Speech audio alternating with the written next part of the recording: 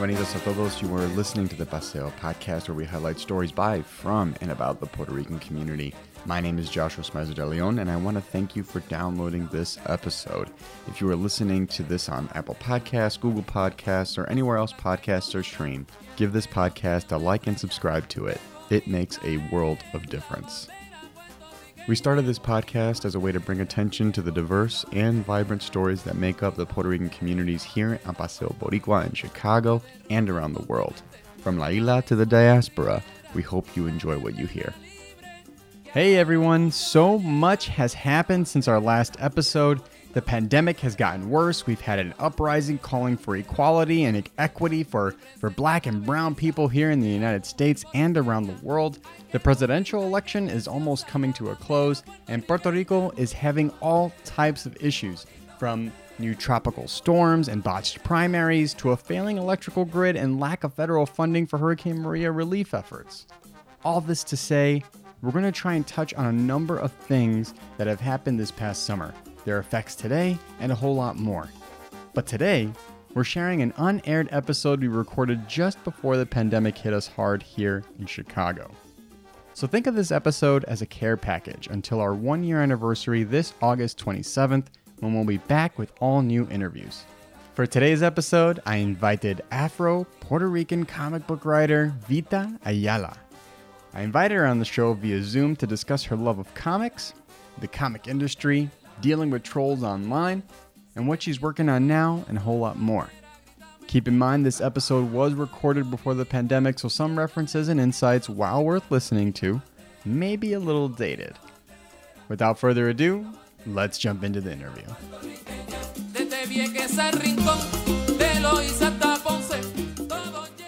This is the Paseo podcast. I am here with Vita Ayala, a writer from New York City. They have worked on projects for powerhouses like DC, Marvel, and Image Comics, just to name a few.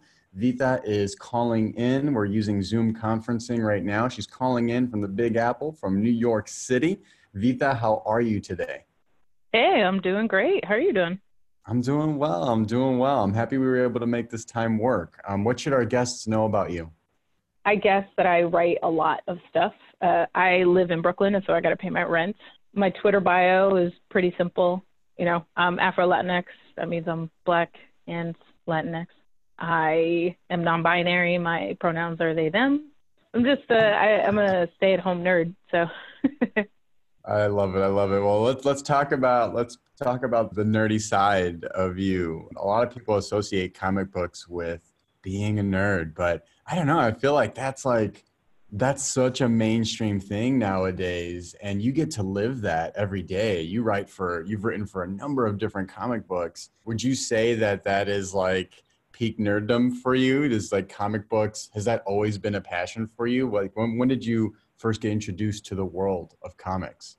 My parents would read me the Sunday Funnies because we had newspapers and they were remarkably accessible. But I think the first time that I consciously asked for a comic book was my mother. My mom was a single mom, and she took us kids with her everywhere if she had to run errands. And we were at the bodega, and there was a spinner rack of comics, and on it was a Wonder Woman comic and an X-Men comic. And on the X-Men comic, there was Storm and Bishop on the cover, and the Wonder Woman one was just Wonder Woman. But I misinterpreted Wonder Woman as Puerto Rican. And I was like, oh, it's a Puerto Rican on a comic book. I want that. And then, of course, Storm and Bishop are Black. And so I picked them up and I brought them to my mom. And I was like, these, please. And she was just happy that I wanted to read. And so she bought them for me. Both of my parents were and are very, very supportive about pretty much anything that has to do with reading. And I didn't actually learn how to read until I was about 10, but this was before then. Since comics had pictures in them, I could enjoy them as much as they will. Yeah. Were there any comics in particular that sparked your passion for the comic book world, for the writing world? Yeah. It maybe slightly embarrassingly, Lady Death was a favorite of mine as a kid. Lady Death it's intense. The old stuff back in Chaos days. Birds of Prey, the first run of Birds of Prey, I adored that book. When I was 19, Gotham Central started coming out, and I was super into that. All along, pretty much from the age that I learned how to read, I was super into manga because I am a huge weeb, and so I was constantly buying volumes of manga. So like, probably stuff that everyone's read, like Ranma One Half and Revolutionary Girl Utena and Sailor Moon and all that kind of stuff. Anything I could find, Flame of Recca, all that kind of fun stuff. Did you watch any anime too growing up? Oh, a lot of it. I basically spent all of my money on anime, manga, and snacks as a kid. There was a spot in Chinatown where I grew up that it was called Octopus Kingdom. It's gone now, R.I.P. And you'd go in, and it was $5 for an anime tape, which could have like a movie or anywhere between 2 and 5 episodes of a show, or 3 for $10. So I would go in, and I would drop my $10 that was supposed to be for my lunch, and I'd be like, hook me up. And I'd get 2 normal, things that I already knew that I would like, whatever they were. This is where I saw Cowboy Bebop for the first time, long before it came to America, stuff like that. And then for the third one, I'd always be like, my likes, you're my dealer, you're my guy, hook me up. I would constantly get introduced to weird stuff. Oh, that's great. I love anime. There's actually a buddy of mine, he's Puerto Rican as well, and he hosts his own Dragon Ball podcast. I remember growing up and watching Robotech, Cowboy Bebop, Attention, that was Outlaw Star, all that stuff. That was my lineup. Let's go back. You mentioned the number 10. In previous interviews, you mentioned that you've been writing for a long time, going back to the age of 10. It's my understanding that you didn't know writing for comics was even possible until you started to read the credits on the back of a comic book. I think in this interview you had said you were about 19 years old. Where did you find the confidence from that moment on to decide this was something that you wanted to do, to actually write for comics? And how was that? What was that experience like to actually pitch your work? I really didn't find the confidence for a very long time. I have always written compulsively. Like I said in that interview and a little earlier, I learned how to read at about age 10. I taught myself how to read. It was a pretty rough situation. I changed schools and went from one where people didn't care what you were doing to, people were reading at a level that was 2 or 3 grades beyond what the stated grade was. And so I had to learn pretty quick.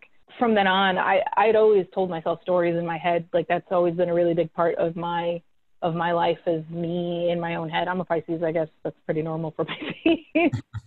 But I'm that kind of dreamer, and I'm always telling myself stories and making up scenarios and making up worlds. I love world building. And so when I learned how to read, suddenly I could put it down in a way where I couldn't forget it all. I've always had kind of sketchy memory. I have some pretty bad brain damage. And so, the idea that I could just keep it forever it blew my mind. And so I would spend most class periods writing in my notebook when I should have been paying attention. And then when I was about 19, I started working at Forbidden Planet, which is a comic book shop. And it never really had occurred to me to look at the credits of comic books before. I kind of, I'd had for some, but for the most part, what I was consuming more regularly was manga. I bought a lot more manga than anything else. And often with manga, the mangaka, the main creator does the writing and the drawing. So I just assumed that you had to be able to draw to write to make comics, which I was very wrong. But I started working at Forbidden Planet. We'd have discussions about all kinds of stuff on the floor, and I kept hearing people talking about this writer for this and this writer for that. And I was like, what are you even babbling about? What is going on? And I started paying attention to the credits, and I was like, oh my gosh, I could just write scripts. That's a real thing. And I started looking into comic scripts. There were a couple of books out at the time where you could find comic scripts. And I was like, oh my gosh, this is incredible.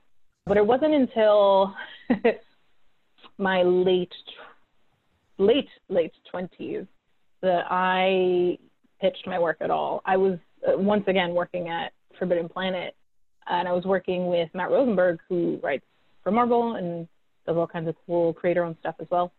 We were both comic clerks at the time, and I would come into work early every day and write for an hour or 2 hours, whatever, depending on the day. And he was like, you should show people your work.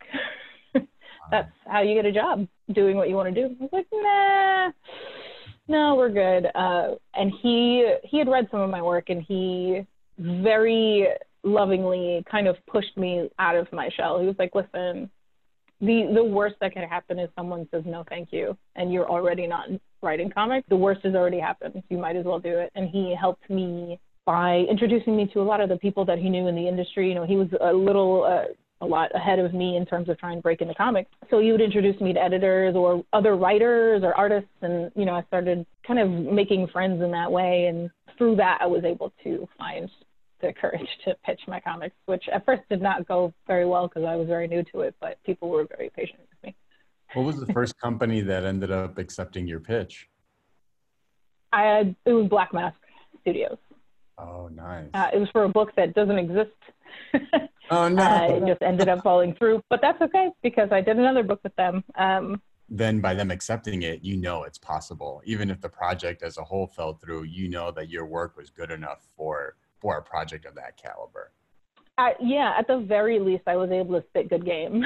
Yeah, most definitely. It sounds like it. I want to shift gears a little bit to your writing style. I took a look at your Patreon page, and I definitely want to set aside some time later on in the episode, in the show, where you can share with people where they can find your Patreon page. But on your page, you mentioned that you like to write stories that are fun, but have weight and meat to them.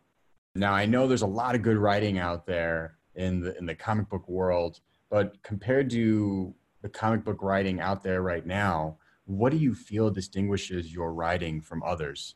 I mean, I think, and this is something I've just believed in general, that each person's voice is singular.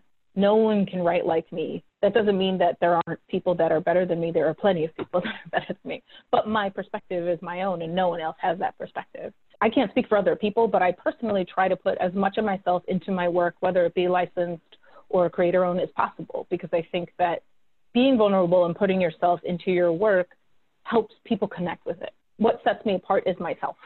If you read my work and you connect with it, then a little bit, it's you liking me as a person. If you don't, that's totally fair because I'm not for everybody. I am who I am. I'm Black. I'm Puerto Rican. I'm queer. I'm non-binary. I am, an older sibling. I have all of these things that make me uniquely me and give me a different take than anyone else would have on characters that have existed for 80 years, or gives me a different perspective of how to approach telling any story. It sets everyone apart from each other. I think that that's the beautiful thing about storytelling in general, not just, writing, but visual artists and color artists and letter, all that stuff. Your experience and your, for lack of a better term, your soul is so unique that no one else can do what you do. I saw that you've written for the horror genre, superhero genre, thriller, drama, romance. You cover a lot of bases. What would you say is your most favorite genre to write for? Is that the easiest genre for you to write for? I have a lot of fun with all of them. I think at my core, I'm a huge sci-fi person. My mom is a huge sci-fi person. She is the reason that I am the way that I am. She took me to, when I was 4 years old, she took me to see Batman in 1989 in theaters. She'd bring home that was a lot for a 4-year-old. Yeah. Well, I'm going to cut you off, but I remember the advertising for that movie made it seem like it was really the movie to take your kids to. But there was some adult content in there. That's one of my favorite Batman movies. Same, but even looking back, that was probably not a good idea. But my mom's a huge sci-fi person. We grew up, with Star Trek in the house. We had to watch that every week. And because she was a single mom, it was kind of like, well, I'm going to watch this so you can either be across the room, because our apartment wasn't particularly big, hearing everything that's happening, or you can watch it with me. And for me, my imagination is much more dangerous than whatever anyone else has put on the screen. I grew up watching Alien and Terminator. I saw T2 in theaters when I was a kid, all that kind of stuff, Star Wars. So whenever I get to dabble in sci-fi, it makes me really happy. I'm writing Nebula right now, and it is definitely a space Western kind of vibe. And it just makes me so happy every time I can write about this kind of intersection of technology, but also things never working out right. But it is not easy to write sci-fi successfully because there's a lot of things that to me, even when we're working with like superhero stuff, that you have to consider even if you don't talk about explicitly on the page. So I think about a lot of stuff and we'll like really get jammed up like, wait a second, is this even possible if we're talking about science and the way that science works in this universe? And so like, to me, because I love it so much, I get kind of sometimes a little pedantic and I'm like, oh, I can't do that. I can't do this. Mm-hmm. But yeah, I enjoy writing in general. I'll write anything that anyone pays me for and things that they won't. That's great. So let's go back a little bit to when you're 19 years old, you're looking at the credits on the back of a comic book and you realize, oh, there's a number of different roles that go into making a comic book possible, from the writers to the illustrators, what have you. For people that are unfamiliar with what goes into the creation of a comic book, can you share what the collaborative process is like and if any, and if anything, what are you allowed to do? What are you not allowed to do in that creative process? It is incredibly collaborative. Even if you have a cartoonist, meaning a writer artist doing it, there's still so many other things that have to get done that if you don't like group projects, comics are not for you. I, being someone who does not draw, there is that extra step. It doesn't start with a script. If I know who my collaborators are going to be, whether it be on creator-owned or licensed work, if I know who my artists and colorists and letterers are going to be, I try and reach out if I can. Twitter is a blessing. DMs are fantastic. You can make DM groups and just talk to the whole team at once in real time. I hate email, so that makes it a lot easier for me. Getting a sense of who you're collaborating with, if you can, is really important because as a writer, yes, I'm writing the script down and I'm doing a lot of the like outline stuff, but if I can outline things with my co-creator, then that's great. Or, if I can talk about elements that I want to bring in with my collaborators and see how they feel about them, that's great because they are going to have to spend a lot more time with the script and with, the project than I am technically. Try to do as much prep work as the group as possible. That's not always possible, especially in licensed work. So often I, am writing a script not knowing my artist, so not knowing what they prefer in a script, and I try to kind of adjust and leave as much room as possible. Once I'm done with the script, which gets approved by my editor, or I do revisions, then it's handed off to the line artist. Bless them, they have to interpret this script that I've written. Importantly, I think that this script is a letter, a communication between you and your team. It's not really for the public consumption, so you can't really be too precious about the script. You have to figure out how to communicate with your collaborators in a way that is the most conducive for them doing their job. And this sometimes means giving a lot of detail, or sometimes it means giving a lot less detail than you usually would because they like to work that way. I work with a lot of artists who speak multiple languages, and so I have to consider like, all right, am I just dropping like phrases that would make no sense to someone who doesn't have the context? I better like scale that back. Like that's how deep into it you have to get, right? But then the artists do their thing. The editor is the one then that coordinates everything, although 99% of the time, my editors keep me on it so I can know what's going on and kind of give notes. I usually like to step back once the artist has the book and not really step on any toes because honestly, the artist is going to know how to do the visual part way better than I'm going to know it. Yeah. And so unless there's something that like I didn't communicate properly and so it gets left out, I generally am just like, this is great, or I really like this, or whatever. I can't be an editor because I don't want to like give the nitty gritty like, oh, well, what about this and adjust this. That's why one of the many reasons why editors are dope. Looking at this collaborative process, working on a team, even looking at the wider industry, the comic book industry as a whole, it's my understanding, and correct me if I'm wrong, Vita, but it's my understanding that there's little diversity amongst people who work in the comics industry. How do you navigate the comics world as a POC? I think that it's kind of actually a misunderstanding of things when people say that there isn't a lot of diversity. I think what we see is definitely a certain group of people, being at the forefront of the industry. But I think that in terms of the creators, there have always been brown people and queer people and women making comics for the big companies even. But we didn't get to see them partially because that's just how things used to work. You didn't really see comic creators like out in front of cameras, not talking about the Image founders, right? Because they were very smart and did that big marketing thing. But we've been there in the trenches. I think that what was needed and what is changing is that there are more people of color and queer people and women in the production side.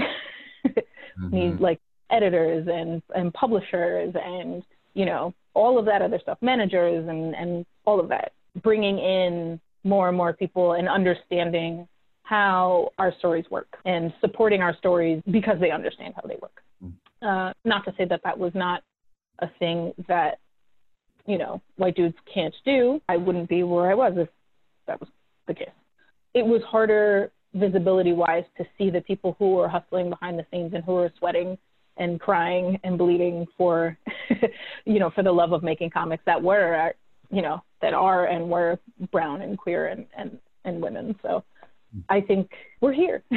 Is it enough? No, this is never enough. I firmly believe that it is never enough. And, you know, I am the brown and gay agenda that people warn people about. So. I always feel like whenever there's a change, this is more in like the comic book movie world, but whenever there is a change to a character, maybe the identity of the person, maybe they're a part of the LGBTQIA plus community, or maybe they're Black, but the character was written originally as like a white guy. But there's always a lot of chatter online, like, oh, this is PC gone mad, or you know, this is just changing the character for the sake of changing the character. But I mean, these are fictional characters we're talking about, so why not have a diverse representation of people from different identities on the big screen and within the comic books? And I think you're absolutely right. There's never enough. People from different backgrounds at the table, and we should always be welcoming those voices because it creates a quality product, and it creates a product that resonates, and it creates stories that I think really resonate with people. I agree. Yeah. I agree. And it goes back to what I was saying before. I think that like everyone's voice is very unique, but also there are certain cultural things that people experience that make them unique, and mixing that into an industry that is seen as homogenous is really good. It means that we'll get new stuff. And since this industry has been around for a very long time, we are always looking for new stuff. I think that people get very upset about changes at the kind of end stages because they don't realize what a privilege it is to have always seen certain kinds of people, and they feel suddenly like they're disappearing. I'm being very generous here. I think if we have told people that they don't have to empathize with people that are different than them for their whole life, then they're not going to do it. So part of this is growing pains, and they're going to have to suck it up and learn how to empathize with people that are different than them. And I don't feel bad about that. Nice. Yeah. Have you ever had situations with fans that just take an issue with your role in a comic book? Have you ever had that where and it's not even coming all from the time? Oh, okay. Yeah. Not from like a place of constructive criticism on the writing, but just blatant like misogyny or racism. Oh yeah. Yeah. Okay. All the time. All the time. People have a problem when I'm working on licensed stuff. People have a problem when I'm making new characters for licensed products. Right? They say, so if you're working on a licensed thing, well, make up a new character. Okay. So you do that. Well, this is still in the licensed sphere, so make up your own characters and do your own thing. Okay. And then when I do that, people have a problem with that as well. My block list is something like 50,000 strong at this point on Twitter alone. People are pretty ignorant, but people are also fear and it's privilege. People are very entitled to certain things, and they think that they have ownership of a genre or a character or whatever, not realizing that everyone feels like that. That's the point. It doesn't belong to one person. So we have to share the choice. I saw this was a recent, I don't know how recent it was. Yeah, I think it was a recent Twitter post. So I saw this recent Twitter post on your Twitter feed, and you shared an article from terribleminds.com. The headline was, "Hi, definitely don't tag authors in your negative reviews of their books." So this is we're going off a little bit from fans that are attacking you and they're on your block list to people that are just tagging you because they don't like your work, or maybe it's a blend of those two different demographics. But You quoted the article and said, "Is it your job to protect our feelings? No, definitely not. It's also not your job to go out of your way to hurt them," which is kind of the point. And then in that same thread, you also quoted, "It's on us to find the reviews. If we want to roll around in the bad ones or pickle ourselves in the good ones, we can consent to that and seek the reviews out." How do you navigate, on one end, people that do make your block list? So that's one method, blocking them on Twitter. How do you navigate those bad reviews? And how do you also navigate people that maybe they just don't, maybe it's not rooted in anything, maybe they just don't like your work, but they're going out of their way to not give it in a constructive way, but to deliver it in a mean way to you? How do you navigate that type of feedback from that type of audience? For the first kind of people, I don't engage anymore, and I block and I mute, and I block, I don't mute. Because I don't want them having access to my followers as well. I don't want other people having to see kind of the true nastiness that these people are capable of, because those people haven't read my work. They just hate that I exist, and they hate that I am taking up space. And that is something that I've dealt with my whole life. And so that, it doesn't mean that it doesn't get to me when people make videos about me and threaten my life and call me really nasty things and try and bring my family into it. That stuff still affects me. But at the end of the day, they don't see me as a person, and so I don't have to worry about them. They can meet me outside. That's fine. For the second group of people, I truly believe the hit of like dopamine and serotonin that you get when you read a good review is dope. I'm not going to say it's not. It's very nice. I think that reviews are for readers. The book is done. No amount of criticism is going to change it in any way, shape, or form. It exists. It's not being revised. That's it. The question answered in reviews should be, is it worth the person's time to read it? I've already read it. You don't have to tell me. Thank you for tagging me in good reviews. That really does feel good. And it does help get motivation and all that kind of stuff. But if the choice was getting tagged in all reviews, including nasty ones or none, I'd choose none. They're not for me. And so I feel like, especially with negative reviews, an argument can be made for positive reviews. You're trying to get the person's attention and go, here, I require you to look at this thing. If you don't like my work, then that is your right. I'm not going to force you to buy it. I don't want you to buy it. I don't want you to waste money on things you don't care about. So just don't. Tell other people that in your sphere, they don't like the thing and move on. You don't need my attention or my validation for that. At best, you've succeeded in hurting my feelings, and at worst, what you're trying to bring me into a discussion that I don't belong in, because my work is my work and it's there. The discourse is for you, not for me. Oh, that's a good perspective. I think hearing your response, I'm like, yeah, why tag the author in something if you are critiquing it to that level? Because yeah, it's finite. The project's done. There's nothing, you can't go back and revise it. It's not constructive criticism. Now, if we're talking about, and this is a different, I, being a philosophy person, really like to have discussion, so I'm not saying I don't like discussion. If we're talking about like things that are problematic, that's something to keep in mind, right? That is a thing that I do want to know.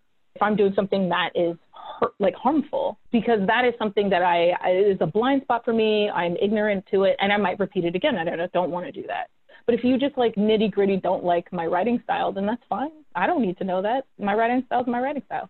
Hopefully I will improve over every single project, but like if you just fundamentally don't like me, then find someone you like that writes the way you like. Don't try to change me into someone that writes how you like. We want to take this moment to say thank you again for listening. When you download our podcast or subscribe to the podcast itself, that makes a world of difference. So gracias for taking your time to listen to us. We also want to take this time to thank the sponsor of today's episode. This episode would not be possible without the generous support of the Puerto Rican Cultural Center. The Puerto Rican Cultural Center, located at 2546 West Division Street right here in Chicago, is a community-based grassroots educational, health, and cultural services organization founded on the principles of self-determination, self-actualization, and self-sufficiency that is all activist-oriented. for more information on the work they do, give them a visit at their website at prcc-chgo.org. Again, that's prcc-chgo.org. Now, if you or anyone else you know would like to be a sponsor of the Paseo podcast, please email us at paseopod@gmail.com. That's paseopod@gmail.com. Tell them Joshua from Humboldt Park sent you.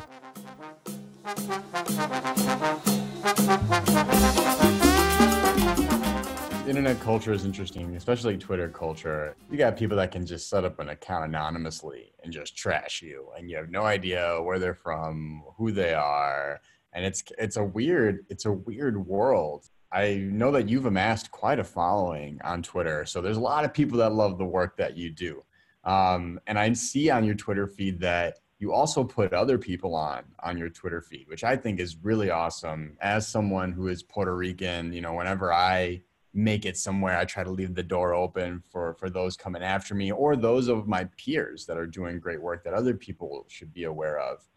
So as I was looking through your Twitter feed, I always see you retweeting, affirming the work of others. And that's like people's writing, stuff they've drawn. I think opening those doors up to a wider audience is important.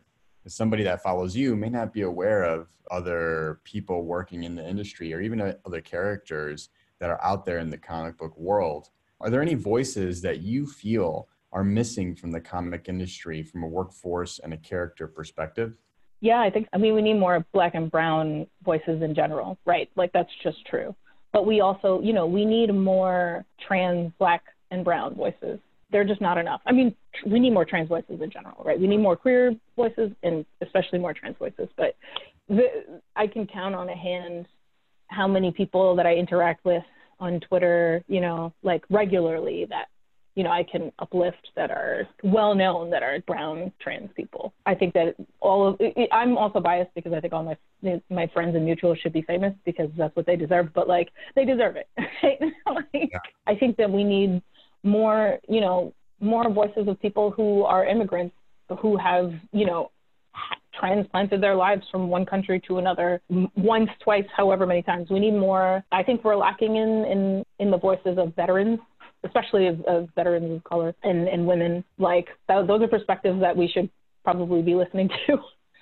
Or at least hearing. I think that there are so many blind spots that we have, but the beautiful thing about Twitter, which is mostly a hell site, but the beautiful thing is that it, in a very real way, it equalizes people. Anyone can, like you said, anyone can make an account and start tweeting as long as you have access to the internet. And that is actually beautiful. Twitter is responsible for a huge kind of power shift in how we talk to each other and how we think about media and how we think about society.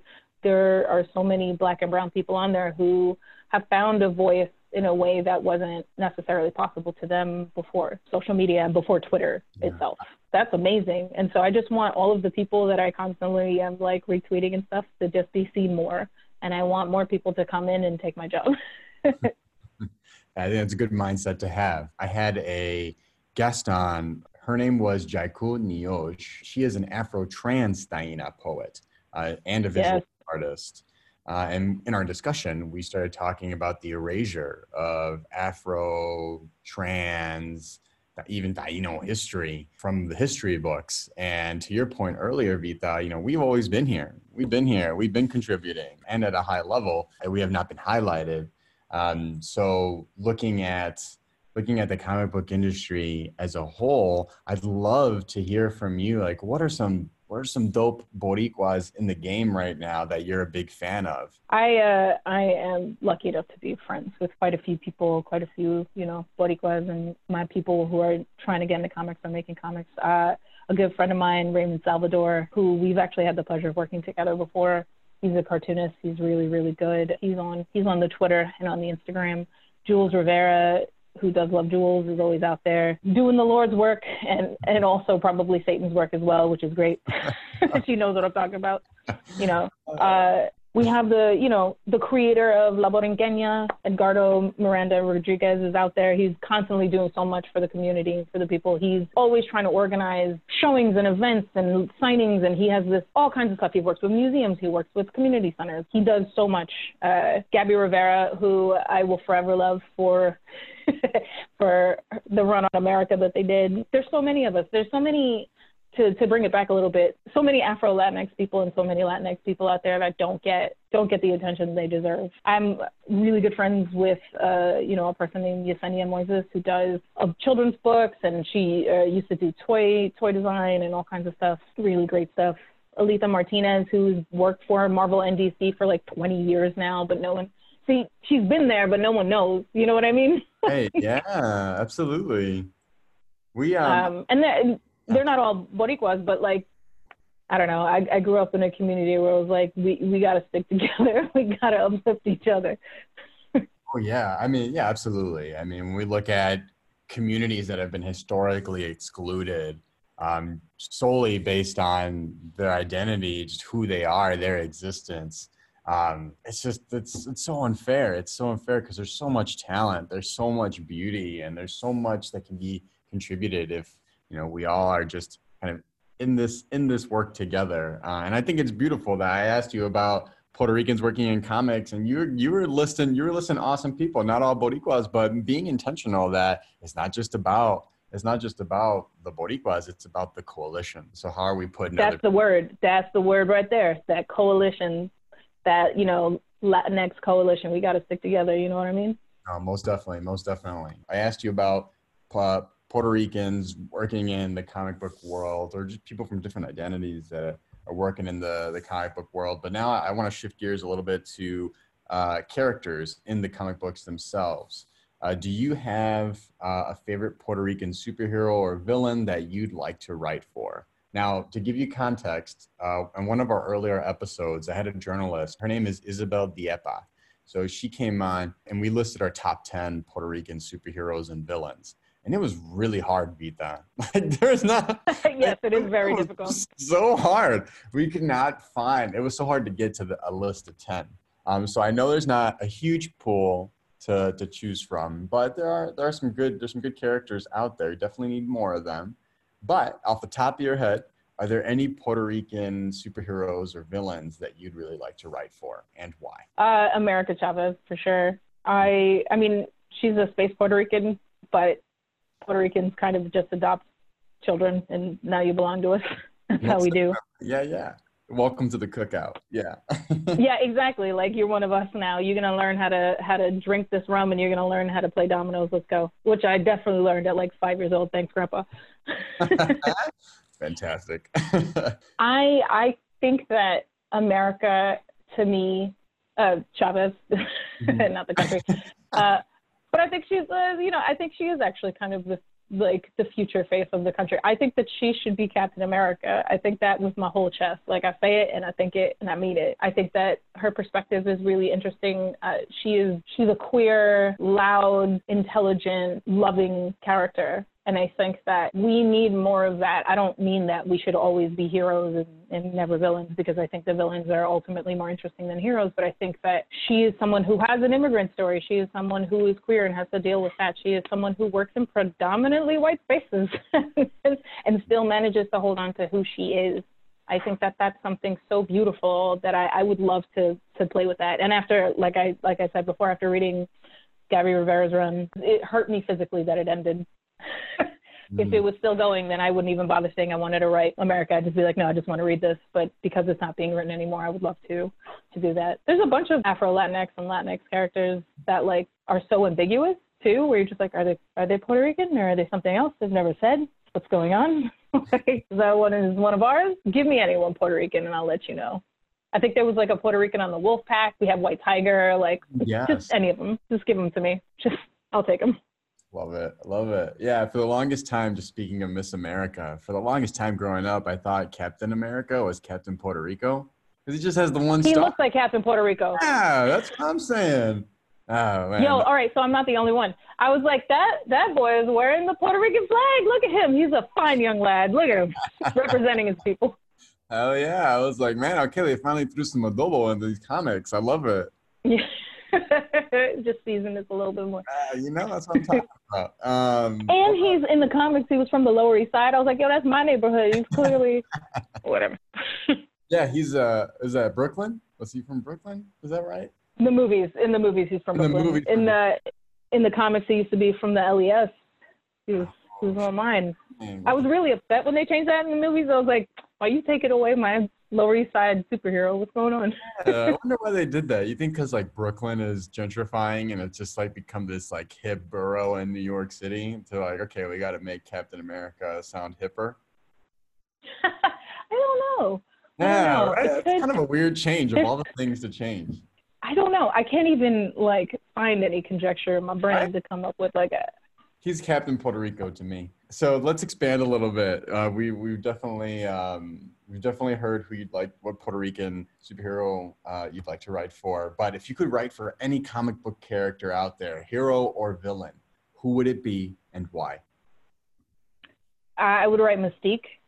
She's one of my favorite characters of all time, especially as someone who's non-binary. It was always so fascinating to me that she could be whomever she wanted, whatever she wanted, and that she in particular, there's a bunch of shape-changing characters, but she in particular didn't feel the need to always be either a man or a woman. She was very fluid. She was just like, whatever, this is me today. Like, this is who I am today. And that was so like appealing. Also, she's just so badass. She's gay, or she's queer. She's just so dope. And I love a character who is ambiguous. I don't think she's necessarily a villain all the time, and she's certainly not a hero. I think that it's interesting when you have someone whose motivations are personal and their moral code doesn't adhere to any like outside structure. It has everything to do with their internal life. I think that's really interesting. You could have a lot of fun with that. Yeah, that's a great choice. Mystique was always one of my favorites for sure. I always get confused with Mystique's like children. I always thought she was the mother of Nightcrawler and Rogue, but I know that's changed in different storylines. But she's definitely she was the biological mother of Nightcrawler. She was actually supposed to be the biological father of Nightcrawler, which to me, I was like, what a missed opportunity. Yeah. What a bummer. That would have been so dope. But she's the biological mother of Nightcrawler, and then she adopted Rogue. And then last couple of questions I have for you, Vita. Do you have any advice for aspiring comic book writers, especially comic book writers of color or comic book writers of different identities? Like if there's someone that's from the LGBTQIA plus community that feels like there's not enough representation in the comic book world or wants to bring their talents to the comic book world, how would you, looking at that coalition, do you have any advice for people that want to get into the comic book world? Do not listen to people that say that you can't do it or that you know they already have comic book writers like you, so that you might as well not do it. Don't listen to that. Your voice is needed, whether you're Black or Latinx or Indigenous, any of the letters in our beautiful queer rainbow, whatever, whomever you are needed. So you have to write. Like, it's actually necessary for you to write. We need you to tell your stories and to come and tell these, classic stories. We need you to come in and do what you do. And that means you need to study your craft as much as you can. There are plenty of free resources online. I suggest reading lots of scripts if you are interested in writing scripts. You can find a bunch of free ones for comic books that you already love online. Study what people have done that has worked, and then do it your own way. Don't just copy it. Your voice is the thing that's important. If you can't write physically every single day, I need you to do something that has to do with telling stories every day, whether that be, talking about something that you really liked in media or playing a video game because they're pretty interactive or whatever. Take up D&D. I don't know. The point is there are going to be people that try to stop you actively, and you cannot listen to them. You have to keep writing. You have to keep learning your craft. Remove any way for them to stop you. And then also realize that you don't actually need to be published by any of the big houses in order for your work to matter. So many people that I know that are doing the thing, that are being paid to do what they love, did it themselves. They started themselves. If you have access to a computer and the internet, start uploading your stuff online. If you are able to make a PayPal for yourself, do it. Make a PayPal, take commissions if you're an artist, if you're a writer. start looking into what it takes to get your voice out there. Often online is going to be a really good tool for you, but if you can afford to go to conventions, talk to other writers, talk to other artists. Don't stop. People will try and stop you. Do not let them stop you. I know that's like soapbox talk, but like legitimately, we need more people. Wise words for sure. I'm sure there's people listening that really appreciate that insight. Looking at what you have moving forward, are there any projects that we should keep an eye on that'll be coming from you in the near future? What projects are you working on? Right now I'm working on Children of the Atom, which is the new X-Men book that will be beginning in April. Yes, April. I'm working on Nebula as well right now. I mentioned that earlier. If you like Guardians of the Galaxy, you'll know the character. Our team just finished Quarter Killer, which is a creator-owned book that is available through Comixology, but will also shortly be available as a physical graphic novel print to order. So those things, please keep your eye out for those. For sure. Yeah, thanks for sharing that. How can people keep up with you on social media, or do you have any websites or social media handles you'd like to share? How can people keep up with you? I primarily use Twitter. I am on Instagram. It is now private because of some of the people that we spoke about earlier. So there's no guarantee you can get through there, but I use Twitter. My handle is @DefinitelyVita. Like you said, I have a Patreon. I'm not as active as I should be because I'm trying to kind of get a bunch of stuff to post. I'm doing like some podcast stuff, and I'm working on some short fiction that I want to just post up to Patreon. So, but I do have a Patreon, Vita Ayala. If you might not be able to find me through a search because doing queer work means that you're flagged as mature for some reason. Oh my gosh. Wow. So it's not really searchable, but it's on my Twitter page. Okay.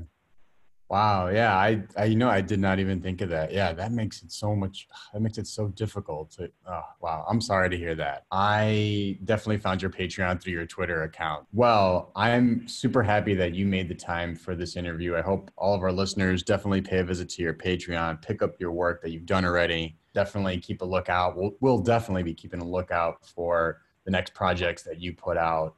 Really excited, fan of your work, and pa'lante. I'm happy to see you doing big things and blocking the bad things. Vita, thank you so much for being on the Paseo podcast. Thank you for having me. This has been awesome.